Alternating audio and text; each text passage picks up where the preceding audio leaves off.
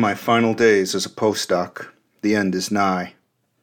I'm exploring teaching opportunities in biology in order to get my foot in the door. This may take time. For whatever reason, I haven't been experiencing too much anxiety about it. I think it's because I've made up my mind about what I must do, so I'm not in a position to be overwhelmed by options and what-ifs. Maybe the single-minded pursuit of a teaching-focused career is a mistake, but if it is, then it's my mistake to make. My mind is made up whether it's mistaken or not, and my conscience is settled because I know that I'm not taking the path that is most expedient or which promises the most financial gain. Rather, I'm following my heart. In his book, 1,000 Brains, Jeff Hawkins takes a reductionist view of the cerebral cortex, which is pretty persuasive. He takes a similar neuron-centric view of consciousness, which I've been scrutinizing. Hawkins seems to equate consciousness with memory in a way that is a little too neat, but it's at least worth considering his perspective. He writes, quote, "Imagine if I could reset your brain to the exact state it was in when you woke up this morning. Before I reset you, you would get up and go about your day, doing the things you normally do. Perhaps on this day you washed your car.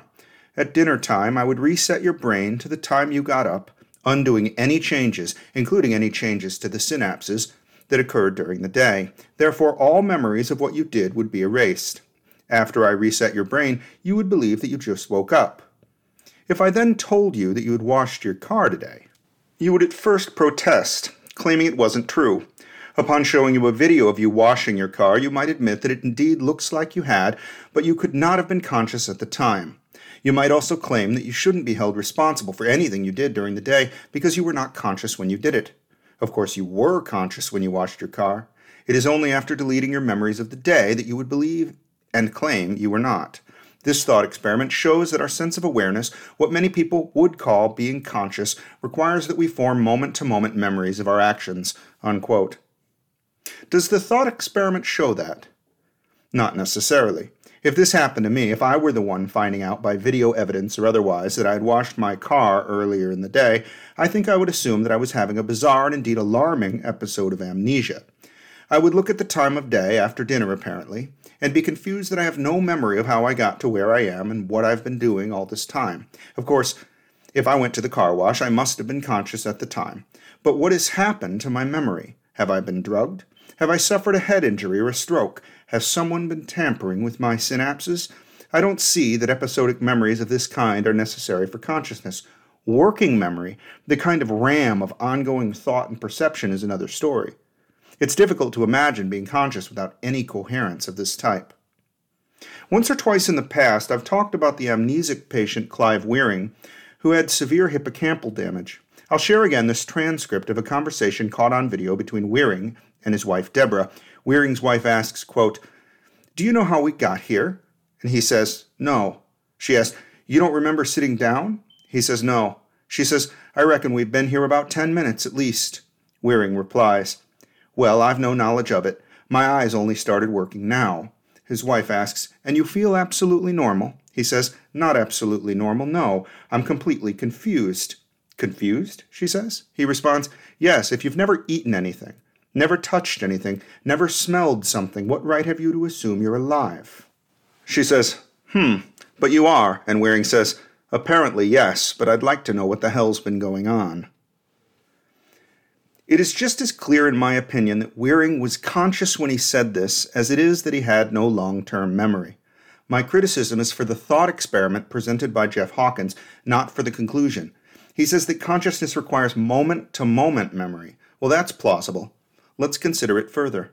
Hawkins writes, quote, "Consciousness also requires that we form moment-to-moment memories of our thoughts. Recall that thinking is just a sequential activation of neurons in the brain. We can remember a sequence of thoughts just as we can remember a sequence of notes in a melody. If we didn't remember our thoughts, we would be unaware of why we were doing anything. For example, we have all experienced going to a room in our house to do something, but upon entering the room forgetting what we went there for. When this happens, we often ask ourselves, where was I just before I got here and what was I thinking? We try to recall the memory of our recent thoughts so we know why we are now standing in the kitchen. When our brains are working properly, the neurons form a continuous memory of both our thoughts and actions. Therefore, when we get to the kitchen, we can recall the thoughts we had earlier. We retrieve the recently stored memory of thinking about eating the last piece of cake in the refrigerator, and we know why we went to the kitchen. The active neurons in the brain at some moments represent our present experience, and at other moments represent a previous experience or previous thought. It is this accessibility of the past, the ability to jump back in time and slide forward again to the present, that gives us our sense of presence and awareness." Unquote. Hawkins is a little too reductionist for my taste, at least at times. Of course, thinking is more than just a sequential activation of neurons in the brain. If that is a suitable definition for thinking, then why are there still sequences of neuronal activation during states of non-consciousness? What about sequences of neuronal activation in the visual cortex? Are those thoughts too? Furthermore, is flight nothing more than a sequence of wing movements? Isn't there something to do with an interaction with the air and the achievement of lift, and so on? But aside from that, even as it is clear that human minds are capable of considering the past and future, I don't see that it is necessary to be able to do so in order to have a subjective experience. I do, however, see that there is an important connection between working memory and conscious experience. On many occasions, I have given a list of the essential features of human consciousness. I've characterized human consciousness as a unified composition of contents. The contents are specific and meaningful. They exist from a point of view. Human consciousness is continuous in time, it is limited and coherent. Memory of the long-term type from hours or days previous is clearly not necessary for consciousness. But which of these aspects is dependent on working memory? Continuity in time, certainly. If every moment were a kind of reset without change, then there would be no sense of continuously being. Each moment would replace the last rather than flowing from it.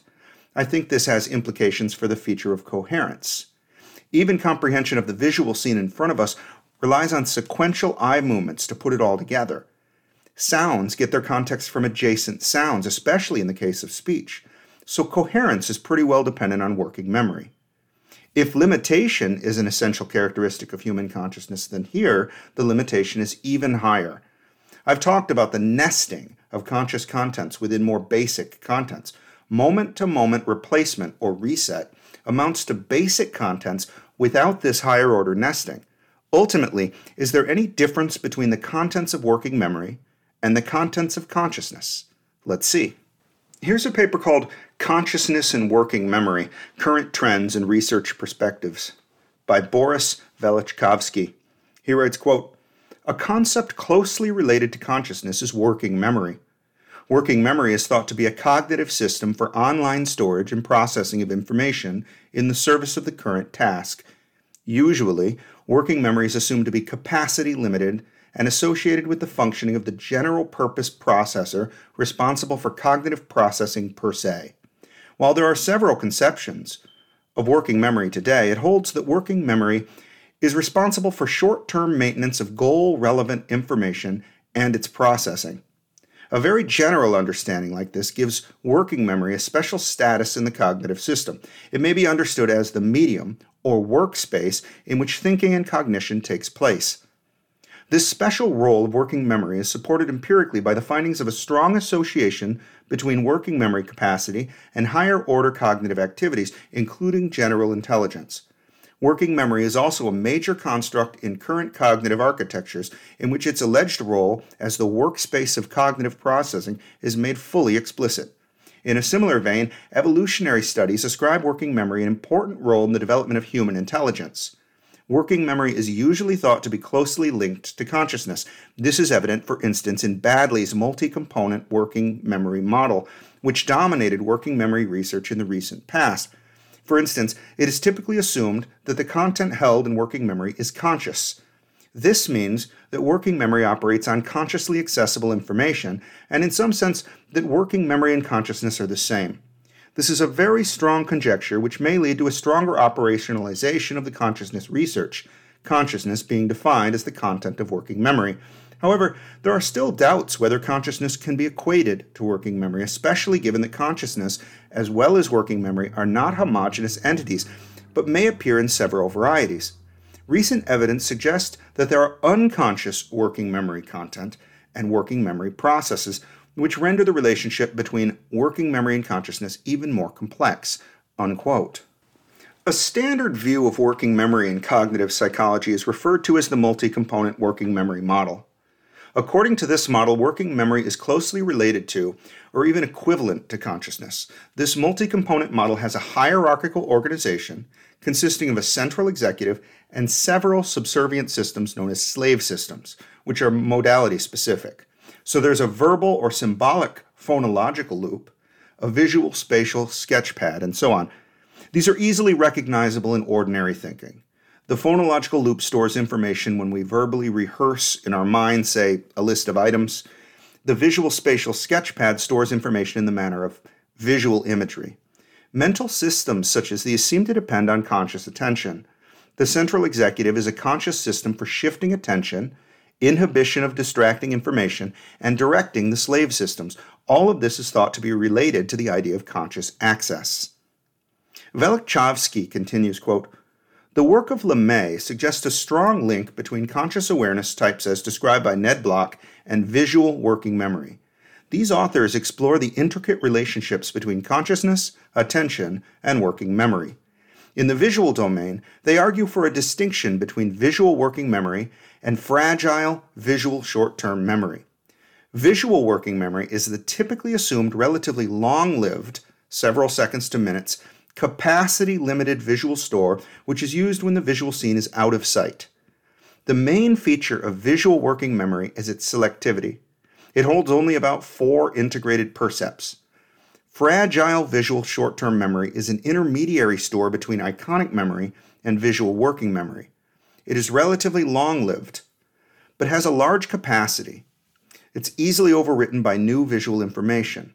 The distinction between visual working memory and fragile visual short-term memory reflects the fact that we are aware of a detailed visual scene when looking at it, but it quickly fades away and reduces to only several focal objects when we close our eyes. For our purpose, it is important that both memory systems are associated with consciousness. Visual working memory is associated with access consciousness, while fragile visual short-term memory is associated with phenomenal consciousness. Visual working memory thus holds representations which are conscious in the strictest sense. They are consciously controllable and reportable." Unquote. All right, so far so good. But it turns out there are instances of working memory which are not consciously perceived. Velichkovsky gives examples. He writes, quote, "One line of research on non-conscious aspects of working memory is provided by the study of working memory maintenance of masked stimuli. In this study, subjects were presented with a Gabor grating for a very short period, which was subsequently masked. The cue was thus presented below visual awareness. After a delay of several seconds, they were presented with a target and asked whether the cue and the target differed in orientation.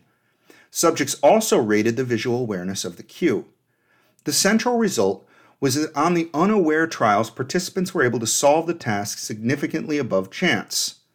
This is taken as the evidence of working memory being able to maintain unconscious items.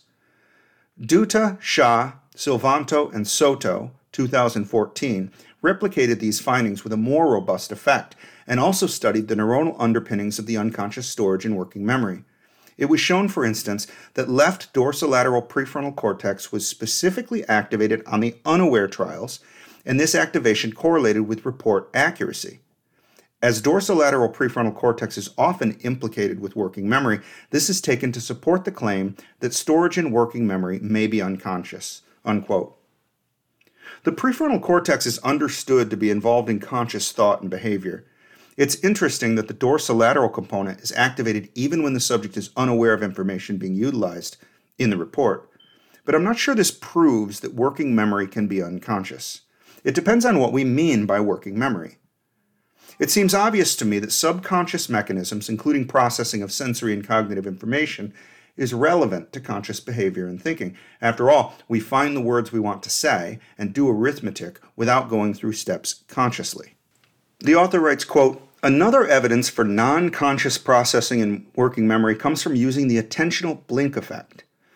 Bergstrom and Erickson, 2014, used an attentional blink paradigm to render stimuli unconscious and showed that they were still correctly identified after delays as long as 15 seconds.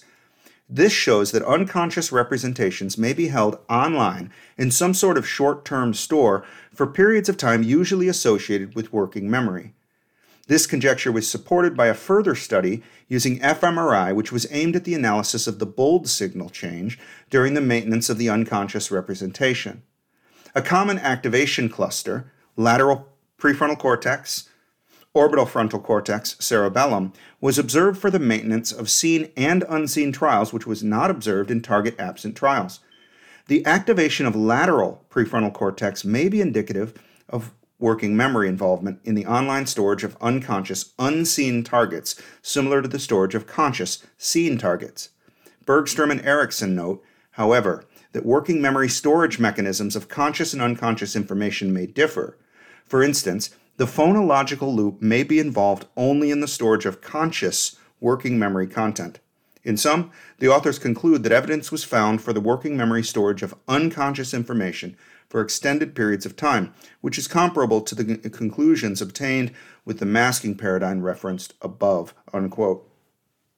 I guess the idea here is that if some piece of subconsciously held information is able to make a difference to test performance as long as 15 seconds later, this must rely on working memory.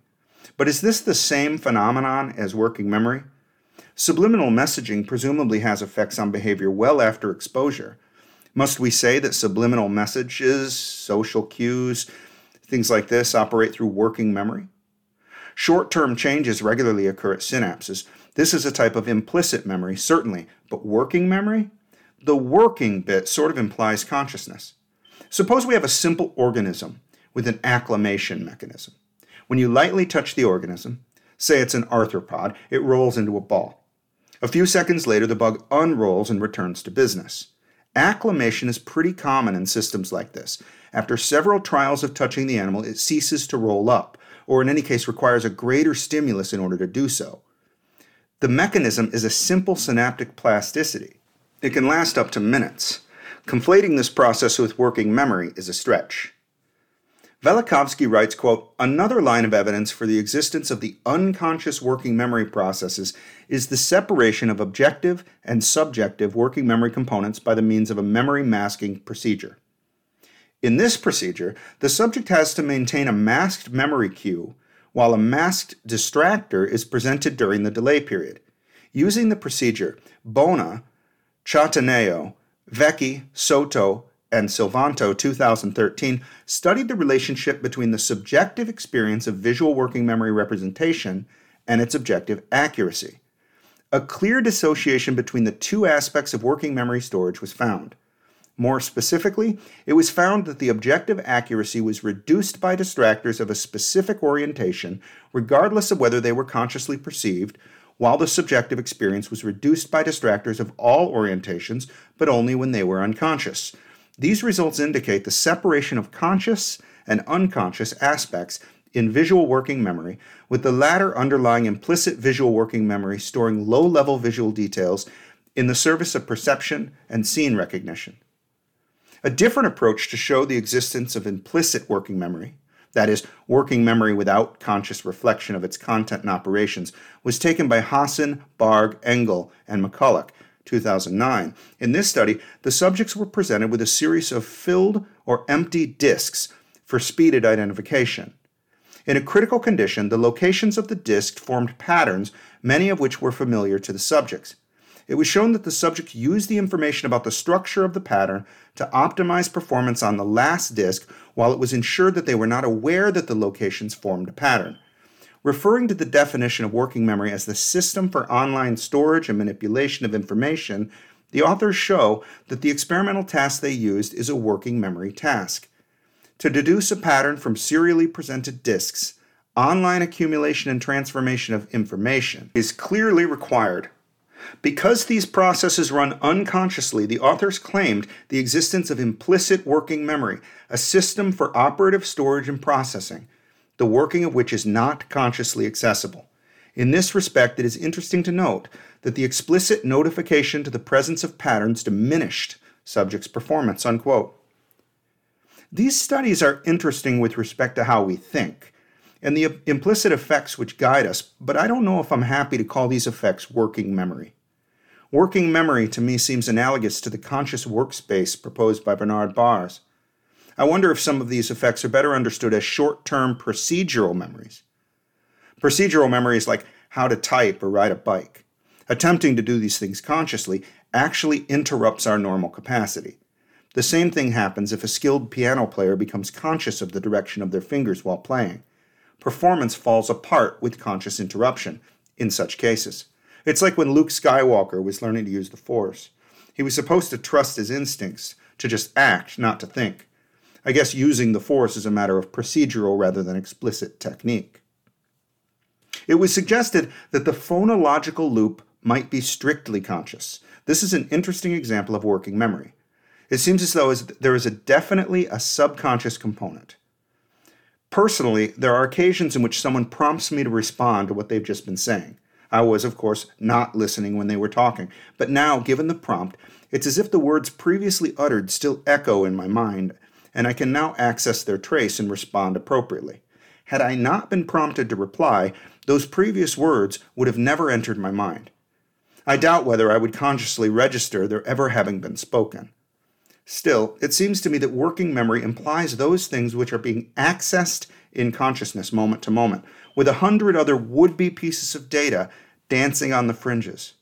They are little could-be contents that will appear in mind if prompted to do so within the next few seconds. If not, they will be lost forever. In the end, I think Jeff Hawkins is right to emphasize working memory in consciousness. He is perhaps too willing to reduce phenomenology to sequences of neurons, though. Something fundamentally undetermined is behind consciousness, which is being instantiated in the brain.